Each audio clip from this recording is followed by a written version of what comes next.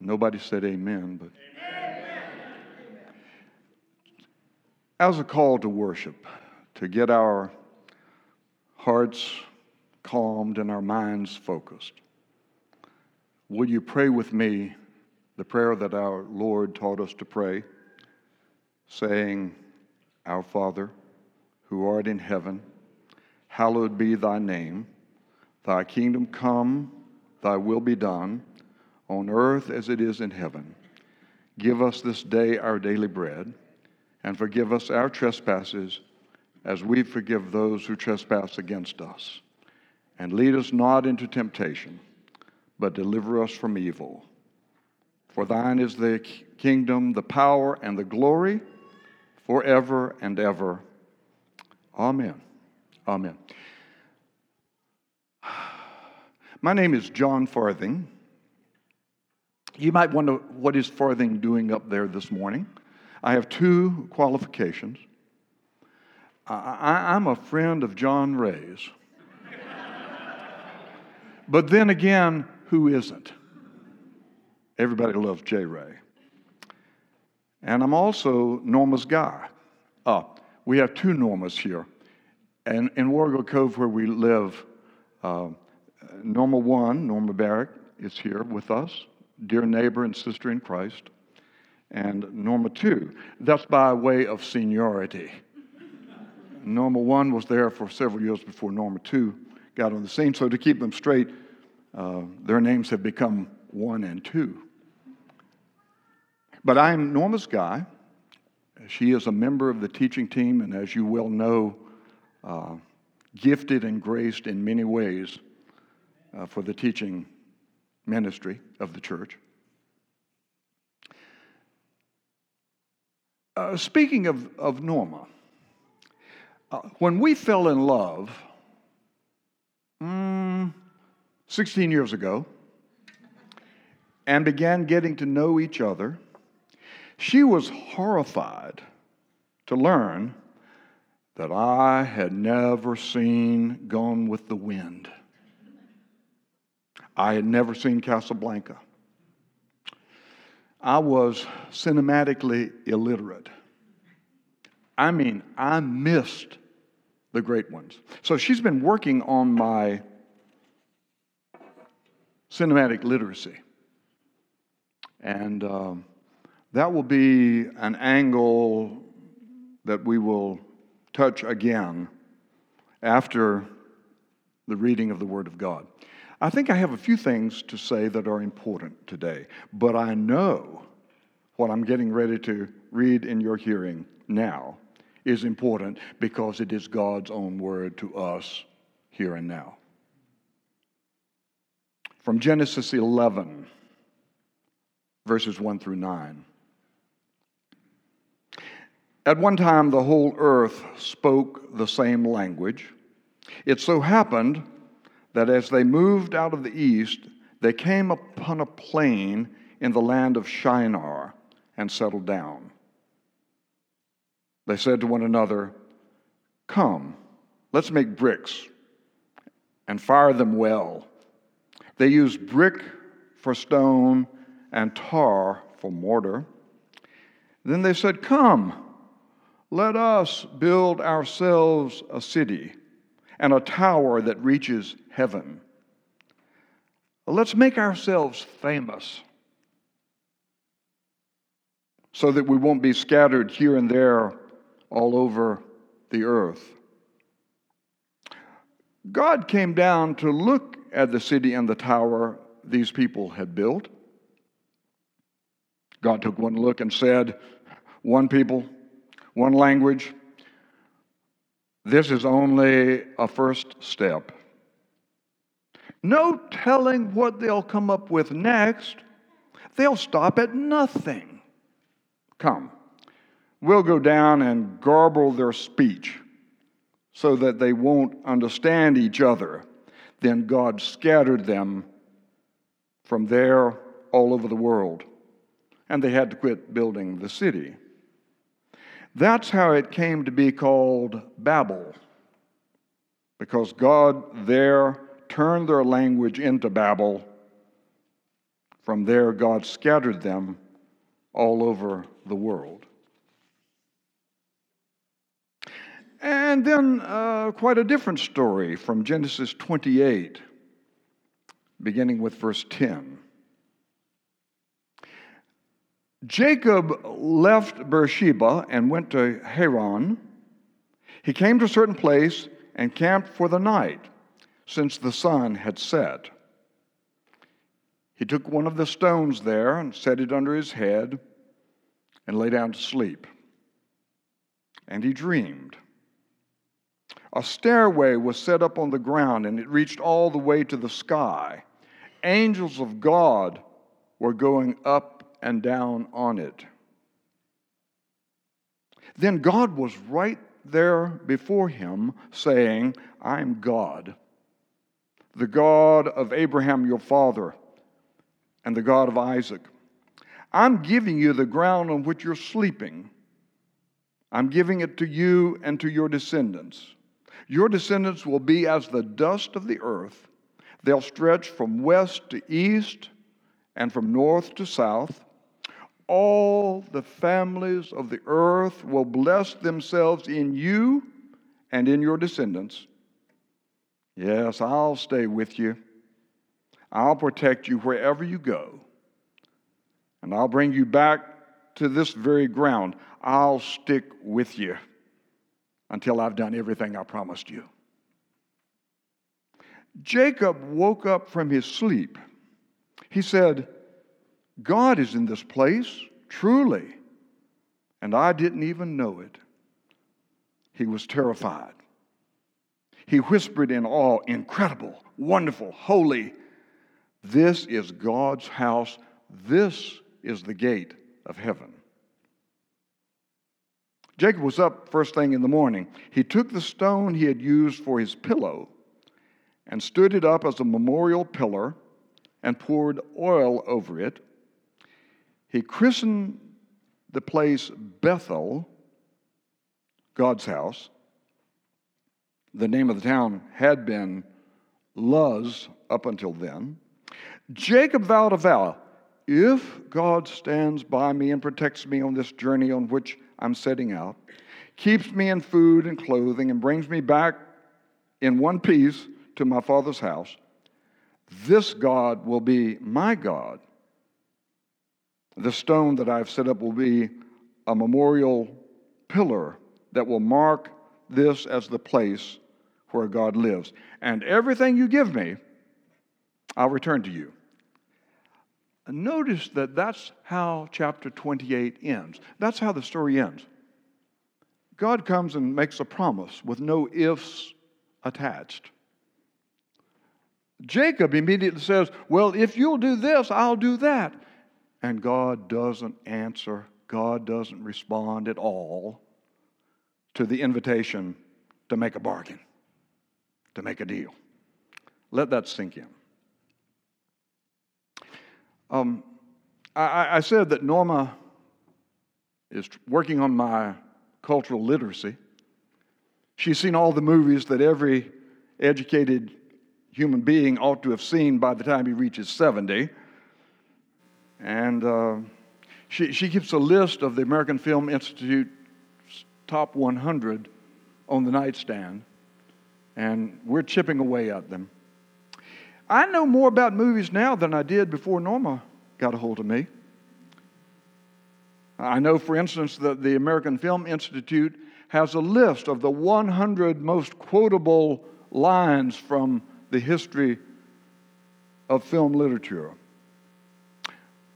Lots of these I didn't know, but I'll bet you will know them all. And I know them now. Number 5 on that list. Here's looking at you, kid. Huh? Number 15. E.T., phone home. Number 44. I see dead people. Number 65. Elementary, my dear Watson. And then, of course, number 1.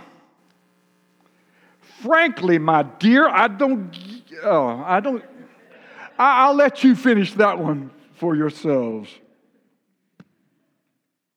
But lately, I've been thinking a lot about number 11, which features Strother Martin in the role of a brutal, vicious chain gang boss in Cool Hand Luke of 1967.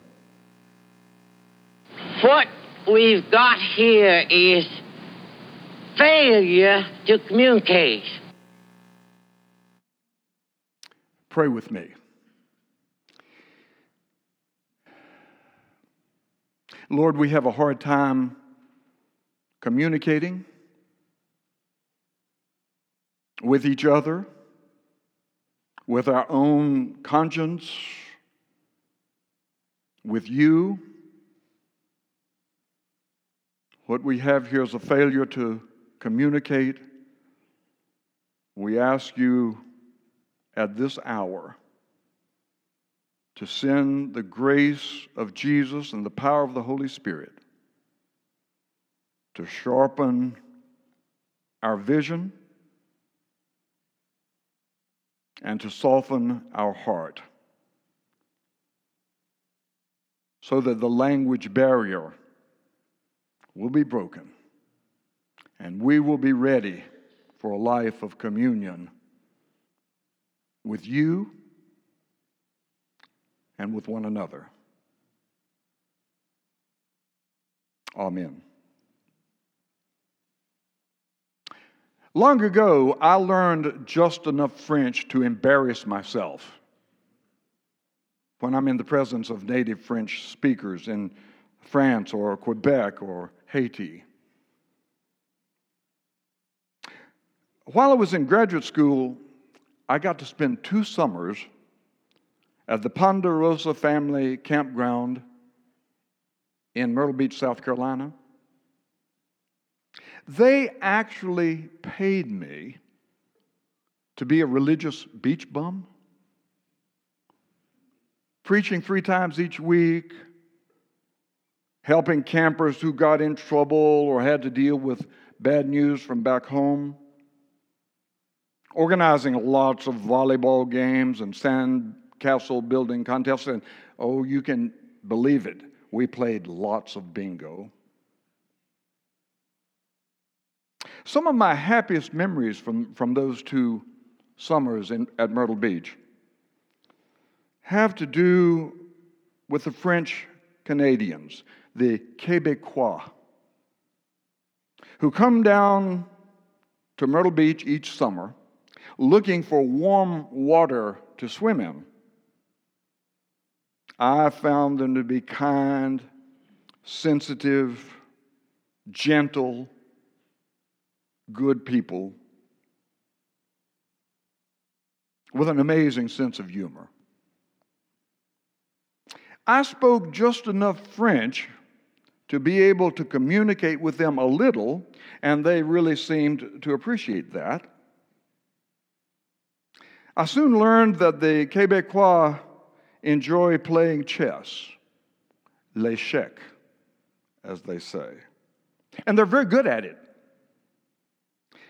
My chess skills aren't much better than my French, but they begged me to play with them, and I did, even though I knew that I couldn't offer them any really serious competition. But once, out of pity, I think, one young Québécois teenager named Alan, had mercy on me. I'll always believe this. He denied it, but I think it was out of sheer pity. He threw away his queen, and he lost one of his rooks and let me win. And when I realized that I had my friend checkmated, I threw up my hands in triumph, and I tried to say in French, "Aha, je suis le grand champion." I'm the grand champion. But my tongue got all tied up, and I blurted out, "Aha, Je suis le grand champignon, which means I'm the big mushroom. Ever thereafter, people in my family, whenever I got an article published or got a promotion at Hendricks or something of that sort, and I was gloating and feeling kind of self-satisfied, one of them would say, "Yeah, Dad, we know. You are, after all, the big mushroom." Something got lost in the translation. What we have here is failure to communicate. Sometimes I can't help suspecting that this is God's verdict over our personal and social lives, over our politics, our religion, our relationships, our history. What we've got here is failure to communicate. Language is distinctively human, essential to what makes us human. But we just don't speak the same language, do we? We're made for communion, but we don't know how to communicate, not with God, not with those who are dearest to us, not with our friends, much less with our enemies, Republicans and Democrats. Talk past each other. Parents and children have a hard time understanding each other. And when Baptists and Episcopalians try to communicate, it's as if they are speaking at least two different languages. We have a hard time communicating. You hear a lot of voices today lamenting the divisiveness that marks our nation and our world. We're really not united, not even in the church. And there's a lot in our divisiveness to grieve about, a lot to repent of. Now, Genesis 11 describes a moment when all the people of the earth were united, not only by a common language, but also by a shared purpose. But what united them was a determination to take charge of their world on their own terms, without any concern for how God might be involved in all that. The builders of the tower felt sure that they could fend for themselves, that they could resolve the fundamental issues of life on their own. So they set out to make their mark in history, to make a name for themselves by building a tower that would reach all the way into heaven itself. The name Babel comes from an Assyrian name, Bab Ilu, which means the gate of God. And the builders of the tower were sure that they could open God's gate by themselves. They were going to storm heaven by force. How'd that work out for them? For all their ingenuity, for all their cleverness and ambition, the result was a human catastrophe. They were trying to build their own world on a godless foundation, and God saw that the result could only be destructive and demonic. So God put an end to their project by confusing their languages, which set the stage for all the failures to communicate that have plagued us ever since, from Babel to Fayetteville. We're not really all that different from the builders of Babel, are we? We're fascinated by the hope that our learning, our science, our technology will at last make us self-sufficient. Be honest now. Don't we all believe somewhere deep in our hearts? Doesn't this culture presume that sooner or later the natural scientists are going to solve all the basic issues of life? Why, if we can just build a computer that's big enough and smart enough and fast enough, we'll refine artificial intelligence and we'll create artificial organs and limbs and give us time enough and we'll just abolish death. We'll gain immortality for ourselves on our own.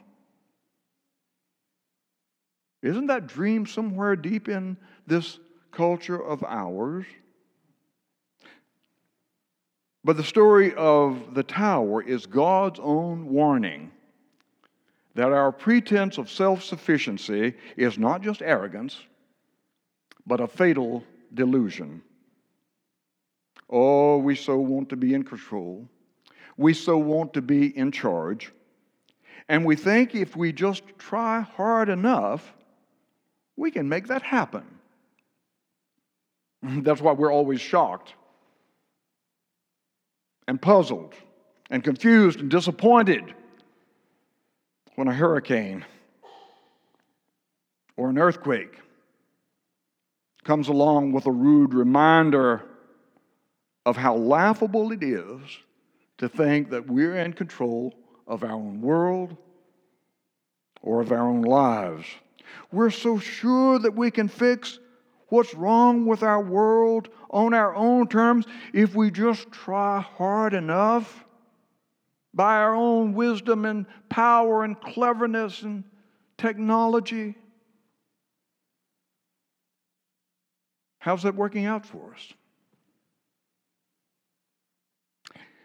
You and I are products of a society that worships at the altar of self-help, self-reliance, personal initiative, individual responsibility.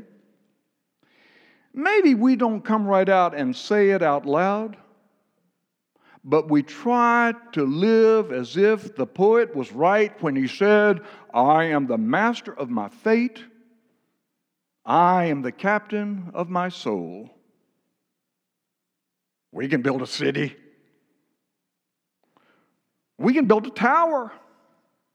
Or even better, we can launch a satellite into outer space to send us really cool pictures of the moons of Saturn. We got this covered, right? Meanwhile, back at home, we still don't know how to talk to each other.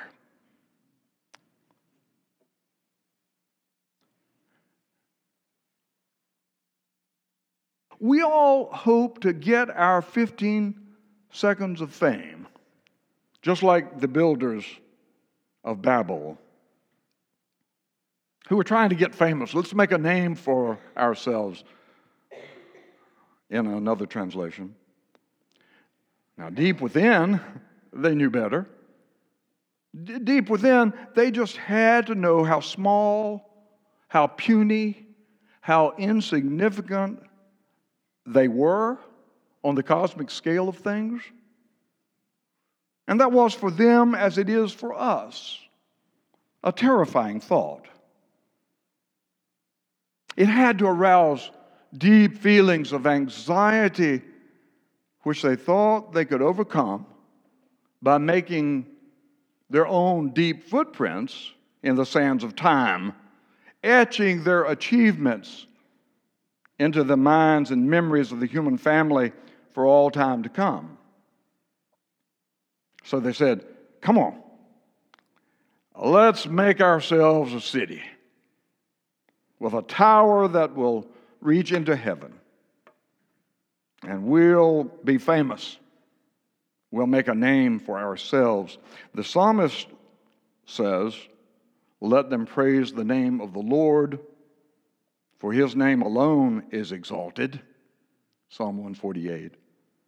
But the builders of the tower wanted to exalt their own name. Let us build ourselves a city. Let us build ourselves a tower, they cried, forgetting that unless the Lord builds the house, the builders labor in vain. How did all that work out for them? How did it all work out? Now shift your attention for a moment from Babel to Bethel, from the tower to the ladder. For all his faults, you've got to say this at least about Jacob: he suffers no illusions about his own self-sufficiency. His world is collapsing around him, and he knows it.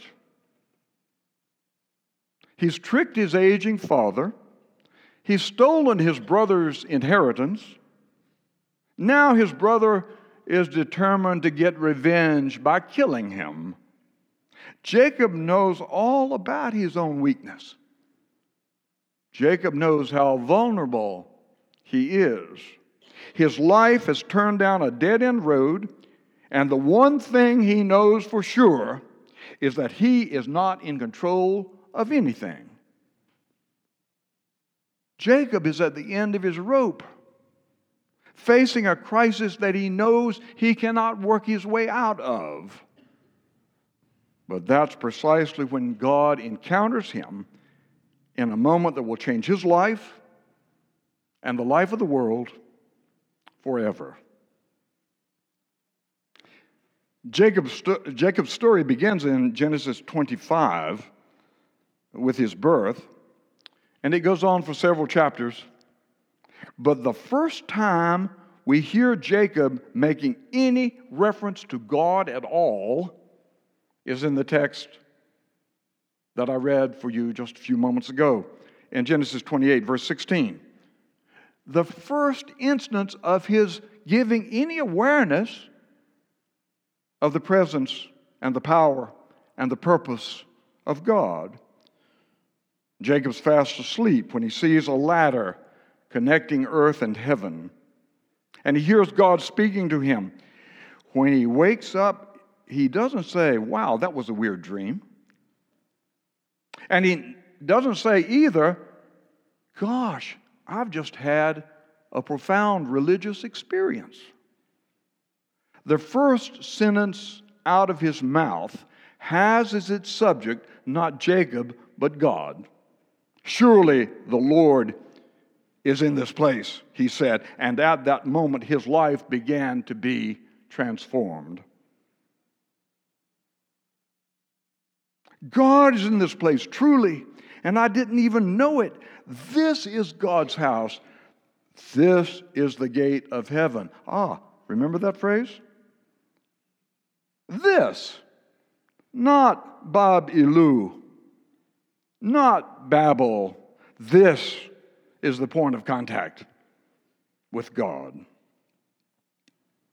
Jacob learned something that night that the builders of the tower would never know. From that moment on, Jacob's connection, Jacob's communication with God is real and permanent, and he becomes a vehicle of God's promise to bless not just the firstborn of Isaac, not just one human family, but all the families of the earth.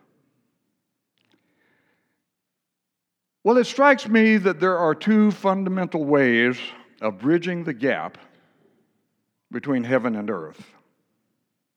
There are two basic ways of making contact with God. One is the way of the tower, from the bottom up. It's our project. It's about what we can do to put things right for ourselves. It's about building our own religious edifice, one brick at a time. Oh, we'll get God to love us by all the good things we do, by donations to the church, by faithful participations in our grace groups, by gifts that we make to our favorite charities and televangelists. We're going to build a tower that will bear witness to our virtue, our success, our achievements, our religiousness, and we think that will make everything okay with us, both for this world and for the next. But tower building always ends, as it did at Babel, in confusion, misunderstanding, divisiveness, and collapse. The other way is the way of the ladder, from the top down. When God speaks to Jacob at Bethel, the promise that he makes is unconditional, with no ifs, ands, buts, or maybes. When at the end of the chapter, Jacob offers to do something to please God in return, God just ignores him. God will not barter with Jacob or with you or with me. What Jacob does, what Jacob promises to do or not to do, makes no difference as far as God's concerned. Now, it might make a lot of difference as far as his neighbors are concerned. But in the vertical dimension, it makes no difference at all. This is God's doing, and it is marvelous in our eyes. It's God's project, not Jacob's. It's about what God wants to do for us that we could never do for ourselves. It's not a tower we build. It's a ladder God uses to renew his connection to us at just the moment when we would least expect anything of the sort to happen. It's all about a God who goes on seeking us even when we're on the run. And it always ends in a promise that God is with us. God will stick with us. God is for us. God is working out a future more glorious than any we would have dared to imagine or hope, much less achieve for ourselves. It's not about what we have done to set things right.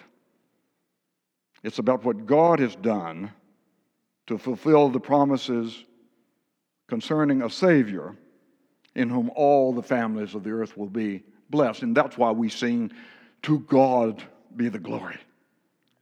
Great things He has done.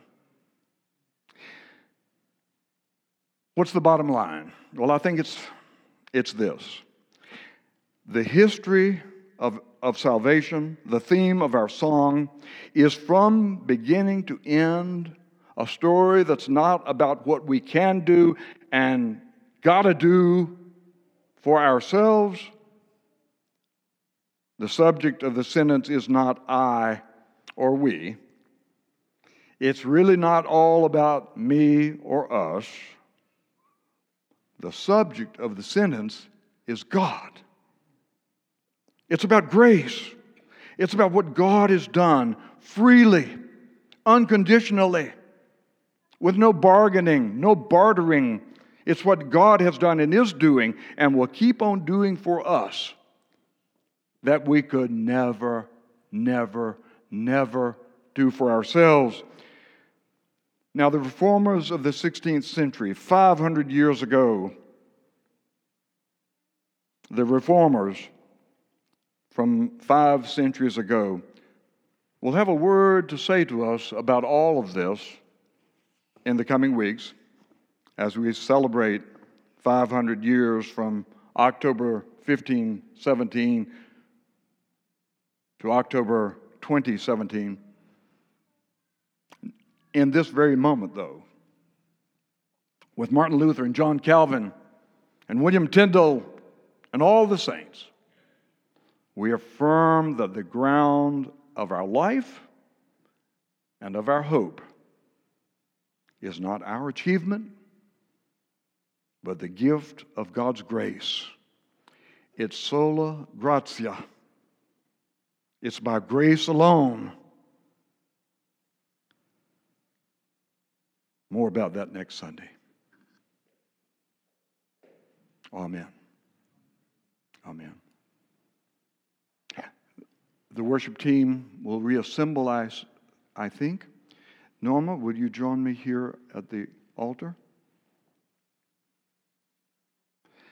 You feel the connection between a word like communicate and a word like communion? You feel the difference? On the night before he suffered and died for us, Christ our Lord gathered with his friends and followers as he has joined us here this morning to share a meal of bread and wine.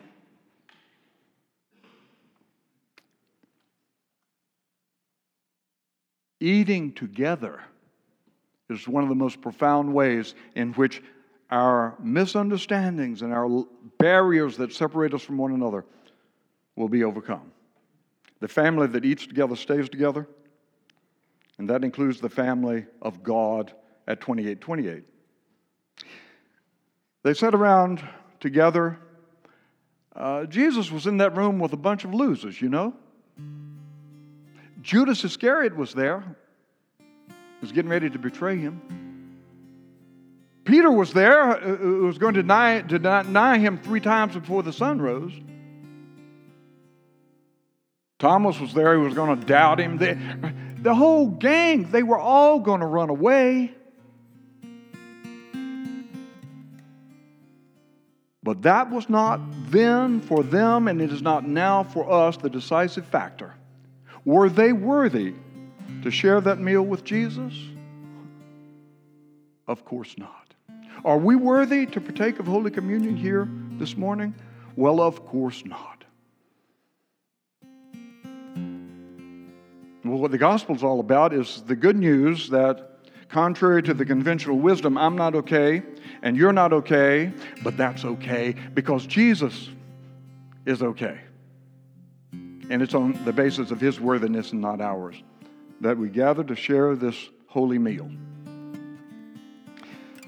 Gathered with them, he took the bread in his hands, gave thanks to God, broke the bread, offered it to them as he offers it to us now, saying, "Take, eat, this is my body, which is given for you. Do this in remembrance of me." And then he took the chalice, raised it toward heaven, gave thanks to the Father for the fruit of the vine, and then he offered it to them as he offers it to us now, saying, "Drink from this, all of you.